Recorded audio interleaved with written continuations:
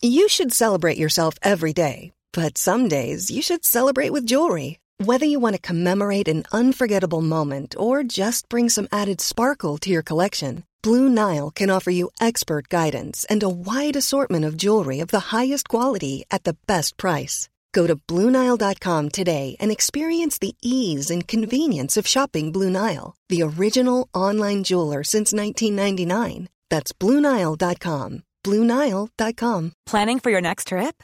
Elevate your travel style with Quince. Quince has all the jet-setting essentials you'll want for your next getaway, like European linen, premium luggage options, buttery soft Italian leather bags, and so much more. And is all priced at 50 to 80% less than similar brands. Plus, Quince only works with factories that use safe and ethical manufacturing practices.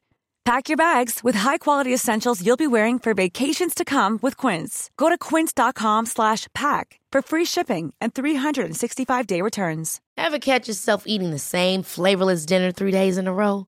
Dreaming of something better? Well, HelloFresh is your guilt-free dream come true, baby. It's me, Keke Palmer. Let's wake up those taste buds with hot, juicy pecan-crusted chicken or garlic butter shrimp scampi. Hello Fresh. Stop dreaming of all the delicious possibilities and dig in at HelloFresh.com. Let's get this dinner party started.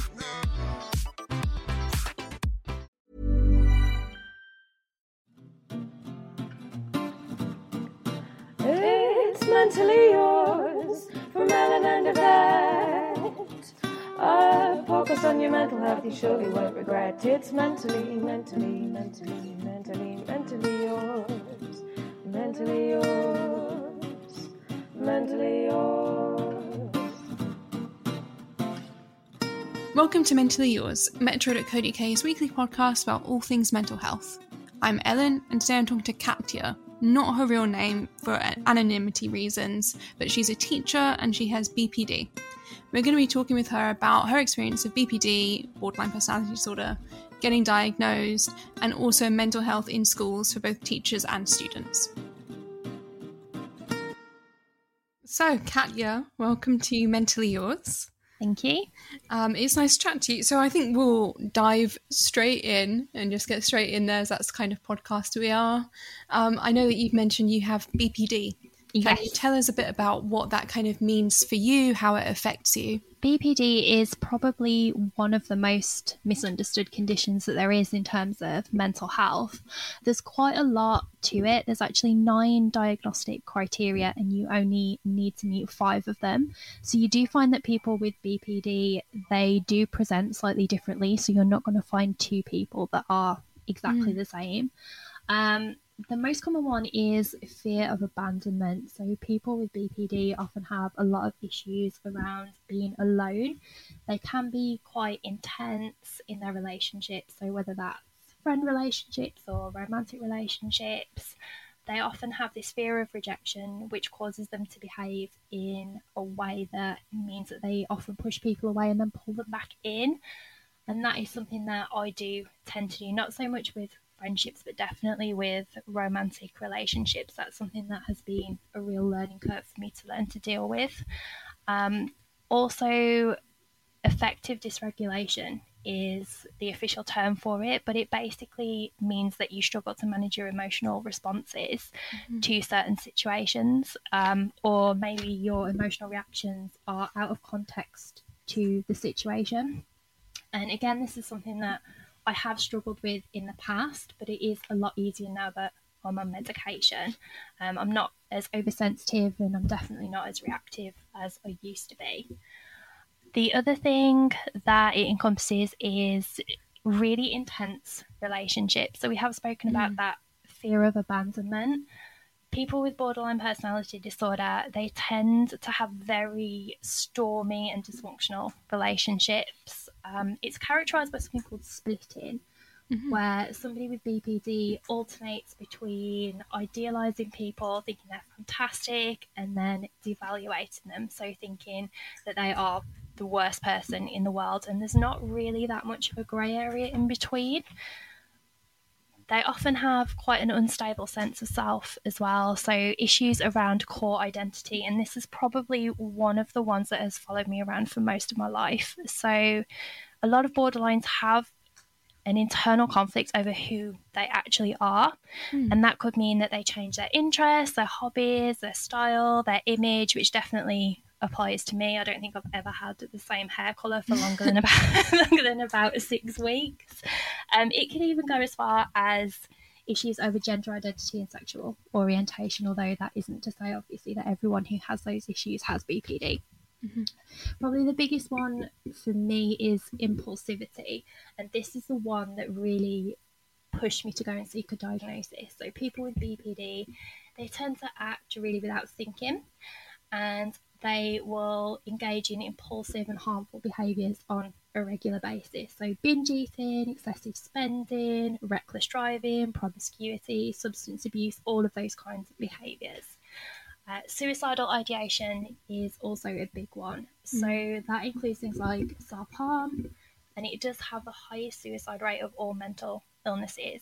I read somewhere that people with BPD are 50 times more likely to attempt suicide than somebody who doesn't have BPD.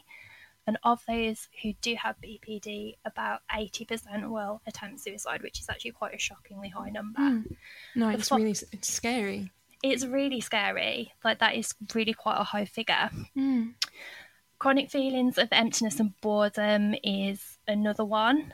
And then disproportionate anger and paranoid ideation and dissociative symptoms. Now, for me, again, this is one that I do struggle with a little bit, where a person loses touch with reality. Now, for me, that takes the form of hearing voices. And when I tell people that, they always think, oh, you hear voices, you want to go murder people, they tell you to hurt people, but it's really not like that. The way that I describe it is, if you are sitting in your car at traffic lights and you can hear the radio on in the car behind, it's kind of like that. It's just muted voices, so you can't even make out what it is, and it can be really annoying. Or I might hear noises that are just completely out of context with the situation, like an alarm clock, for example, when I'm teaching, or it might be hearing seagulls when you're in a nightclub. It's really strange, but that is definitely something that I struggle with BPD. How do you deal with that? Because that to me sounds so annoying. It really is. I mean, before I got my BPD diagnosis, I was actually really quite frightened by it. Not so much what was happening, but I do have a family history of schizophrenia. So when I was seeking my diagnosis, it was always in the back of my mind, if this is schizophrenia, how am I going to deal with this? So my reaction actually to getting a BPD diagnosis was, oh my God, I've got BPD, this is great, which is probably not most people's reaction to getting that diagnosis. Can you tell us a bit about the kind of diagnosis process in terms of what made you start to wonder, you know, is this something that I have, and how it went in terms of when you initially went to a professional and how long it took to actually get an answer for what was happening? Yeah, sure. So I've had BPD symptoms for a really, really long time, like going all the way back to school. But in terms of the BPD diagnosis itself, that took a really long time, and I don't think that I'm alone with that. A lot of clinicians, they won't diagnose BPD in anyone under the age of 18 anyway, because the symptoms do mimic that of puberty, essentially. So I know definitely myself, working with young people who are teenagers, you know, it's really hard to tell sometimes, is that a BPD symptom or is it just somebody who is going through adolescence? For me, I started to seek help probably about 7 years ago. So that was when I started to hear the voices. And it's been really difficult to actually get that diagnosis. I went through the system several times where I would get an appointment at a wellbeing centre and you have to fill in the questionnaires. There was never anything that really applied to me. So I would be discharged back to my GP, and then it would start all over again, and then I'd get referred. And the one time that I did see a psychological wellbeing practitioner, they kind of got me to talk about some of the more traumatic things that I've been through that they thought were affecting my mental health. And then after that, they said it's completely normal to have 5 or 6 really traumatic experiences in life. We think you've handled it really well. There doesn't seem to be anything wrong with you. You're obviously high functioning. And yeah, that was it. I was just kind of very dismissive. It was really shocking. And it also made me feel quite vulnerable as well, after you've obviously talked about these really traumatic experiences and then having them dismissed. And it wasn't actually until earlier this year, it was actually January this year, when I got my BPD diagnosis after I really pushed for it, because one of the main problems is not everybody who has BPD is low functioning, so they don't necessarily struggle on a day-to-day basis. So for me, I found it really hard to get that diagnosis because people would see me as somebody who has a job, a family, is happy, relatively stable, quite successful, well presented. And on the surface of it, it doesn't look like I'm somebody who struggles with BPD. And that was something that was really difficult for me to get a diagnosis from, because they would say, what does this diagnosis mean to you? Do you need it? And they were really reluctant to give that diagnosis. In fact, when I spoke to the psychiatrist, they said that they prefer to treat with medication before they look to things like talking therapies, which I found quite shocking. And I did actually really push for that diagnosis because I felt like it was something that I essentially needed after all of these years of trying to get some answers about why I behaved the way that I did. It must be so hard, though, continuing to have to push and ask those questions when you're being dismissed. And when you were saying, when you were explaining all of your kind of traumatic experiences, and then to have it kind of like, you know, just said, oh yeah, that's normal.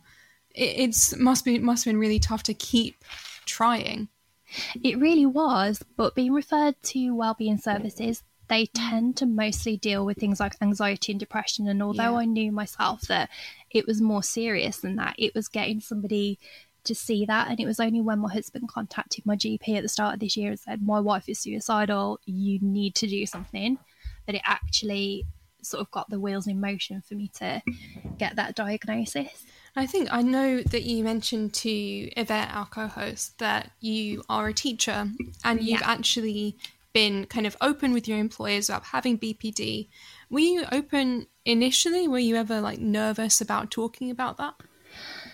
I mean, going back to when I started teaching, it's actually been a little bit of a journey with the BPD because it's only recently that I was diagnosed. But going back to my training year, that was probably when I realised that this was something that I needed to get under control. So when I started teacher training, I was actually under the impression that I had something called complex post-traumatic stress disorder, which is really similar to BPD. It's quite often confused with BPD. And at that time, when I started doing teacher training, I was already in quite a bad headspace. I'd lost a friend in a car accident earlier that year, and I was also a single parent, which made things so much more difficult when you're trying to train as a teacher and you've got a 3-year-old hanging around your neck while you're trying to plan lessons. But with that one, I did actually tell sort of the person who was leading teacher training at that time that I had CPTSD, and they were really good. They sort of asked about modifications that they could do, reasonable adjustments, and thinking that I had CPTSD at the time, I thought that this would be quite straightforward. But then as the course went on and it did become slightly more stressful, I started to suffer quite badly with suicidal ideation. I would sort of have friends over because I was having a crisis that would leave at 3:00 in the morning, and then I would be up again at 5:00 to get my daughter up, get her ready, and then go in and teach like nothing had happened. And it was really difficult because you don't want to give the impression that you can't cope. And it wasn't that I couldn't cope with the teacher training itself, and I absolutely loved the job. The problem was I just couldn't manage all of these emotions that I got because I'd never been taught techniques on how to deal with them, essentially. And it's really awkward as well because although you've got somebody that you can go to, you do feel guilty for dragging them into it. And it's a really difficult conversation to have.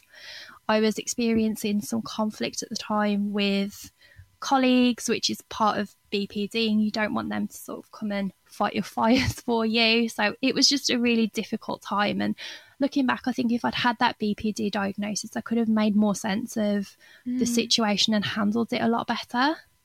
How was the support though with the teacher training? Because I know you mentioned there was someone that you could go to talk to. Do you think it was decent in terms of general mental health issues, or do you think there could be more done? I think in that particular school, it was good. I do think in general, schools have come a long way in supporting staff and students with mental health conditions. I was referred to the school counsellor, and I didn't know I had BPD at the time, so obviously she didn't know what she was dealing with either. Yeah. So she was suggesting, have a bath, take a long walk, which probably would work for somebody who doesn't have a personality disorder.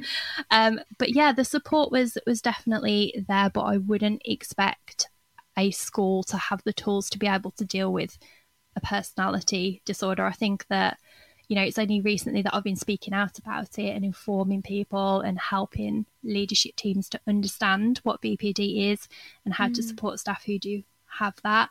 And I think prior to that, it's so stigmatized and just so not talked about that I don't really think schools would know how to deal with it. Have you spoken to any other people in the teaching community that also struggle with BPD? Yeah, it was actually really difficult initially to find people who would admit to suffering with BPD. So it was a case of going onto online forums, and then somebody would introduce me to somebody else. And then when I started to speak out about it more publicly, I started to get emails and messages from people who are in a similar situation.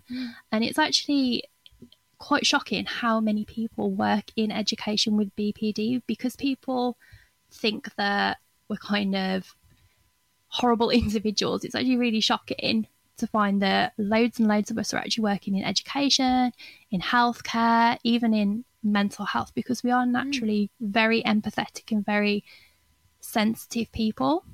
So we do get drawn to those kind of caring professions. And when I was speaking to teachers, they had so many different experiences. Some of them had really positive ones. Some of them had the complete opposite. So, for example, I was contacted by one young man who was a trainee, and he had quite a few issues when he was going through teacher training. And as a result of that, he actually had his job offer rescinded once he had his BPD diagnosis. Oh, God. I've also heard of people who have applied for jobs and disclosed the fact that they have BPD on there, and despite meeting the criteria for that job, they haven't been shortlisted for interview. And we've also heard stories as well of people who haven't had reasonable adjustments put in place, or they've been demoted and passed over. So it's actually, again, really shocking that this is happening in this day and age. Yeah, it's appalling. I think you're right. It is, because BPD is still so stigmatized. I feel like we've come such a long way with certain mental health illnesses, mental health conditions like depression, anxiety. People are starting to understand that. But yeah, to hear that people are literally not progressing in jobs because of borderline personality disorder, that's awful. What do you think schools and, workplaces in general need to be doing to fix this issue? I think there needs to be more of a culture of openness. I think a lot of the problem, definitely from speaking to people with BPD, is that they don't feel comfortable enough to disclose in the first place. Yeah. And if they can't disclose, then they can't have reasonable adjustments in place to make their lives easier and to be able to do their jobs better. So I definitely think having that openness. I mean, I'm really lucky at my school because they encourage me to talk about it, educate people. Obviously, I don't discuss it with students, but I'm very open with staff about it. Whereas in other schools, I've spoken to people and they said there is absolutely no way that will be tolerated. You couldn't speak about mental health. You wouldn't even be able to speak about anxiety and depression, never mind a personality disorder. But it is, so common. I'm not the only person in my school with a BPD diagnosis, but we're really lucky that we do have that support so that if we do want to discuss it, we can. Which I think is a hugely positive thing. Do you think that the kind of culture of that openness, how do I put this? Do you think that kind of would trickle down to students even if they were struggling with their mental health? Do you feel like they would be more able to discuss that with you and with other members of staff? Yeah, definitely. I mean, I have maybe 5 or 6 students that come and see me a couple of times a week just to, come and unload, come and have a bit of a vent, to chat about what is going on. And I do think it really helps. I mean, for me, it's actually quite surprising the fact that students seem to have this innate ability to seek out teachers who know what it feels like to suffer. I mean, the amount of times that I have had somebody come to me and say, can I come and talk to you? And I've been really taken aback because this has been a student that's maybe not really on my radar. So they might not be somebody that I teach, but they've come to my door to come and speak to me anyway. And then you speak to them and you discover that they're having a really tough time. And it's almost like they can tell who's got time to listen to them and who understands. No, you can always kind of pick it up. It's strange, isn't it? You can't necessarily like explain it, but you're like, no, I know this person will get what I mean. Do you feel like in some ways having BPD and living with this could make you more understanding and be able to understand, especially students, better? Yeah, definitely. I mean, I definitely wouldn't say that BPD was a gift. Yeah. But I do think it does give me certain traits and certain experiences that make me a better teacher. So I definitely feel like I have a lot of compassion and understanding for why students behave the way that they do. Like, for me, sometimes I can even tell with certain students that I teach, there's possible traits of BPD that are emerging. And you kind of think, like, if staff had the ability to be able to pick up on that, is there something that we could do to make their life a little bit easier, knowing how difficult it is to get a BPD diagnosis when they're older? Like, is there anything that we can do? Like, looking back now, I wouldn't expect anyone at school, when I was having all the difficulties that I was having, to pick up on the fact that it was BPD. But is there something that they could have done just to make life a little bit easier for me? And I think that, you know, having this awareness of not just BPD, but of all mental health disorders would definitely help the students that we have now, especially given the situation where CAMHS waiting lists are so long, and there are students that are not getting the mental health support that they need. What do you think of the kind of provision of mental health support for students in general at the moment? Because I know that when I was in school, mental health really wasn't talked about at all. So I'm just wondering, is it better? Is there still a long way to go? I think it's definitely better. I mean, like you, when I was at school, there was just no mental health provision whatsoever, really. It just didn't exist, which is probably why it took me so long to get diagnosed, because I just thought I was, you know, dramatic or a bad person. I didn't realise that there was something actually wrong with me. Right, big same on that. But yeah, I think it's improved. It's definitely on the radar a lot more, but I think where the issue is at the moment is bridging that gap from what the school can do to support to professional agencies, especially with COVID and everything that's happened. There is such a demand for mental health services, but the funding isn't there to be able to do everything that they possibly can for all of the students that need it. How has the past year been for you, now that you mention the pandemic? Because I know obviously everyone's been, you know, teaching from home, and it's been such a strange, stressful time. How has it been for you, and how do you think it's been for the students this past year? It's been very mixed. I think, you know, for the students, they've had their lives turned upside down, essentially. It's been really mixed because there's been a lot of students that, for material reasons, haven't been able to participate in education because they've not had laptops, they've not had internet access, and also there's the social aspect of it as well. You know, I think back to when I was high school age and I was out all the time with my friends, and you know, they've missed out on so much. And since I've returned to school, you've definitely seen the need for students to talk more, and the fact that there is that little bit of regression, especially in the younger students with their social skills as well. For me personally, with having BPD, again, it was quite mixed. The first lockdown was really difficult because I was trying to teach at home. I'd also got my daughter at home, and she's 7, so she wasn't really in a position to teach herself. So I'd spend all day teaching online the children that I teach at school. And then my daughter's teacher would be ringing up and saying, "Where's your daughter's work?" And I'm like, well, I've been teaching everyone else's kids all day. And it does get like quite stressful. The second big lockdown that we had earlier this year, that was actually not too bad because the school allowed me to go into school and actually physically teach. So it wasn't too much of a disruption to my routine, because disruption and change can be something that really triggers my BPD. So I was able to get it much more under control this time, as my daughter was at school. She was a key worker child. And that really helped, just having that normality of going in the morning, teaching my lesson, and then coming home. How do you manage kind of within the pandemic, but also even when it's all over, how are you managing the stress and the impact of that on your BPD? How do you deal with that on a kind of day-to-day basis? So day-to-day basis, there's quite a few things that I do. In terms of work, I actually have a care plan in place, which is accessible at work, and that's one that I've put together. So if I am in a crisis situation, they know exactly what to do, who to phone. I mean, I've never needed it, and I'm very hopeful of the fact that I don't ever need it, especially as I have medication. But in terms of, just being distracted is a fantastic one for me. Like, I'm really not good when I've got too much time on my hands. So for me, it would be, keeping busy. And as a teacher, that's something that's really not that hard to do. That's easy.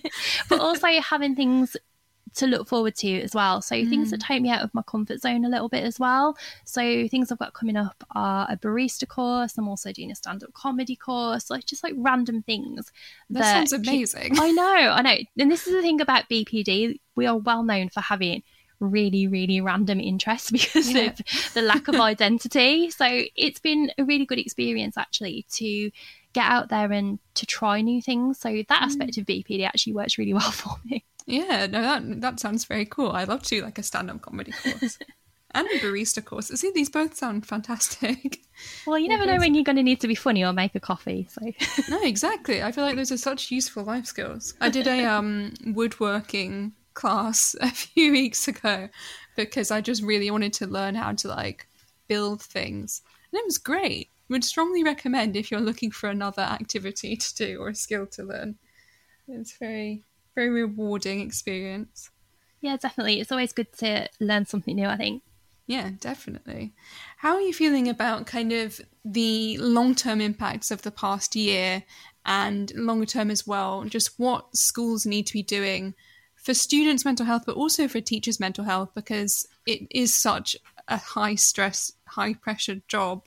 And I think what you're saying about a lot of teachers struggling with mental health and not really talking about it, what needs to be done to support them better? I think, and this is something that I don't think schools can actually control themselves, is there needs to be a massive amount of money put into the system as a whole. Yeah. What is in the NHS at the moment is very good, but there's not enough of it. There's only so much that schools can do. So at our school, we have a counselling service. So we have a place where teachers can go to talk, which works really well. We also have that for the students as well. We've got mentoring for the students where teachers will mentor students who've got particular difficulties, but it really needs to come from outside. The problem with the pandemic is that it has put a lot of those mental health obligations onto teachers when it comes to dealing with students, and the emotional burden of that can be quite intense on people. I don't think there's any amount of training really that can prepare you for dealing with the emotional fallout of somebody who is disclosing things to you, because we do have quite a lot of disclosures. Yeah. And for teachers themselves, again, it sometimes feel like we don't really have anywhere to turn. You've got maybe occupational health, but you haven't got anything that is highly personalised.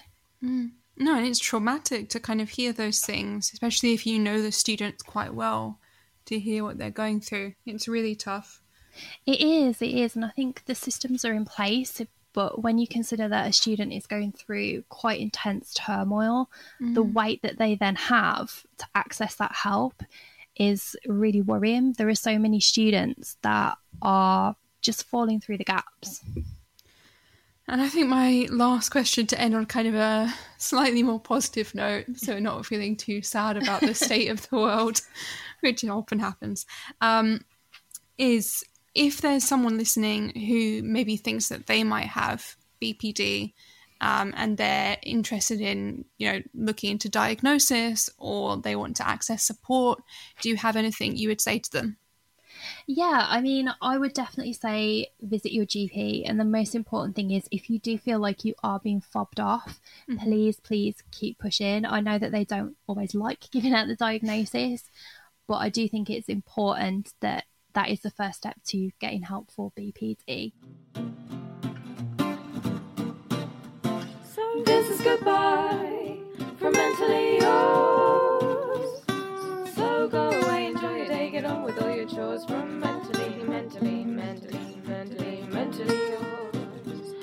Mentally yours, mentally yours.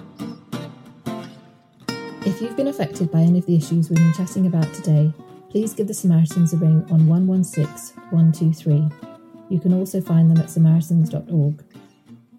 If you'd like more information about the Hub of Hope, you can find them online. They're hubofhope.co.uk. You can also download the Hub of Hope app from the App Store. If you'd like to find out more about Mentally Yours, you can find us on Twitter. We're at MentallyYRS. And we also have a lovely Facebook group, which is just called Mentally Yours. See you next week.